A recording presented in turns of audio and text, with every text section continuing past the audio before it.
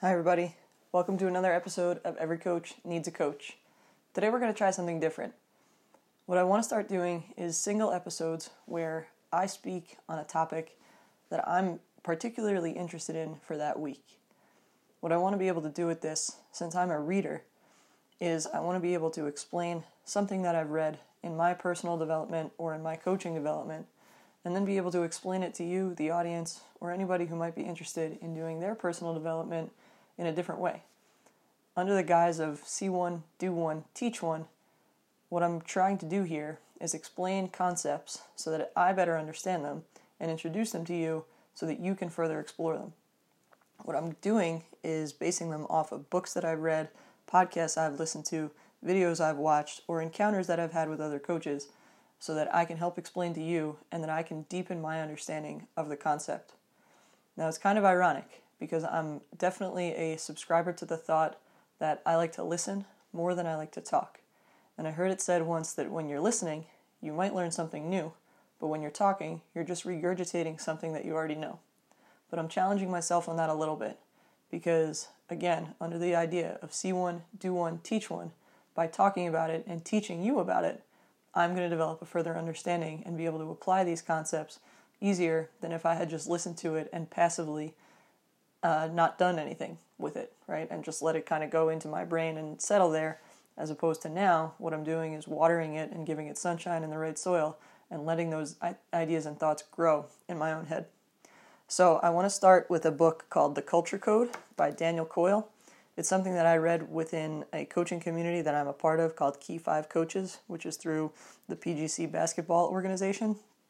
And I read it with our book club, and it was the first book that we had read together, and I loved it. I loved the whole experience of it and getting to meet other coaches and just talk coaching and culture with these other individuals who struggle with the same things that I do and have different strengths and areas of weakness than me. So what I wanted to show and share with you guys today was one big thing that I took away that I'm trying to dive deeper into from this book is the idea of language and how much language is a part of a culture. Think about it, right? Language is a way that we communicate. And I won't say it's the primary way because there's good studies that show that our body language is the primary way we communicate. But language and the words we use and the phrases we use reflect who we are as a group. Think about organizations that you're a part of, right? I'll speak from the perspective of a physical therapist. In the world of physical therapy, you could ask any physical therapist what they do in an evaluation, and they're going to give you about the same answer.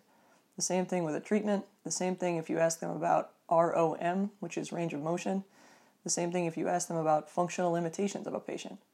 Right? There are certain terms and terminology that the physical therapy community uses.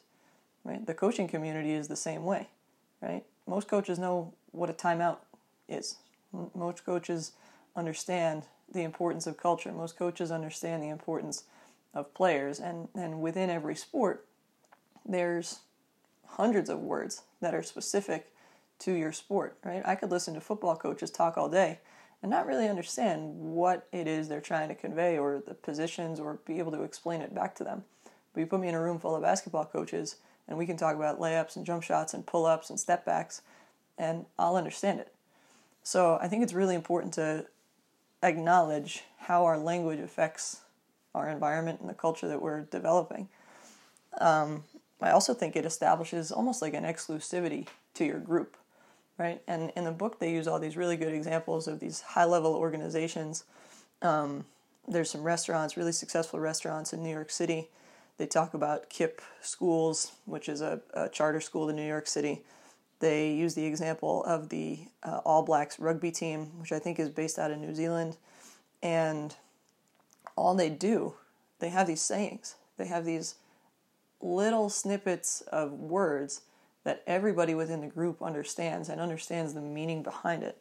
So I want to give you a couple examples that they use. This is, if you have the book, it's page 213 from the book The Culture Code, right?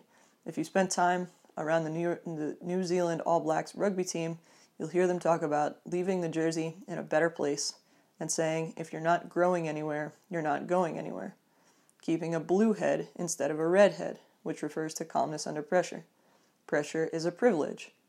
TQB, which is total quality ball. KBA, keep the ball alive. It's an honor, not a job. All these things are sayings that are used within this All Blacks rugby team community. There's hundreds of examples within the book. One that I have really liked is that New York City restaurant, and I forget the guy's first name, but his last name is Meyer. And Meyer came up with a group of phrases that reflect his beliefs about his restaurants, his customers, his investors, and his employees. And a handful of those are athletic hospitality, turning up the home dial, loving problems, one size fits one, planting seeds like in gardens, put us out of business with your generosity. To get a hug, you have to give a hug. Are you an agent or a gatekeeper? Now, some of these make sense to me, and I can kind of guess at what they might mean, but others I have no idea what they meant. There's one in there called skunking, and if they didn't go on to explain it in the book as something that you're leaving your bad attitude everywhere, you're spraying your bad attitude all over the place like a skunk would, I would have no idea what skunking means. But it's these things that are specific to their culture, right? Their restaurants, that any employee in any of his 25 restaurants would understand what you were talking about. So think about how that applies to your team, right? I've been a part of organizations that if you ask anybody who's ever played Caldwell soccer what a power circle is, they're all going to give you about the same definition, right? If you ask people within your organization, right, whether that's your team or your business, what your catchphrases are, or though it's something you say a lot and everybody understands the meaning of it, what would they say? Right? Do you have those catchphrases? Do you have those key phrases of words that only people in your organization fully understand the emotion, the motivation, and the meaning behind what they're saying? Think about the inside jokes you have with your friends, right? I think about the things I say to my husband. I can quote movies. We have a history together. So between those shared experiences that we've had, we've kind of coined different phrases. For example, I can look at him and go, yoo-hoo, and he knows exactly what I'm talking about. And it's our friendly little greeting to put a smile on each other's faces from the movie Frozen, of all things. But think about the inside jokes you have within the organizations that you're a part of, right? Whether that's your family, your friends, or your colleagues and your work norms. So if you guys have phrases that you like or that you have used and you care to share them with me and you care to share how you let them become a part of your culture, please let me know because I'm always looking for things to implement with my teams and get my message across in such a clear and concise way that it can't be mistaken for how it's interpreted, right, and how it's perceived. Because another thing, and maybe I'll do another talk on this, is how I can say something, right, and I can mean it in a most sincere way or in a certain way, and that I can't control how it's perceived. I can't control how my players interpret what I've said and then regurgitate what I've said back to me. So I think listening is a really powerful tool, like I said in the beginning of this podcast, but also being able to speak in ways, and I think the way to do it is in short phrases that you consistently repeat, that their message is crystal clear to the people who you're speaking with, right? The people within your organization.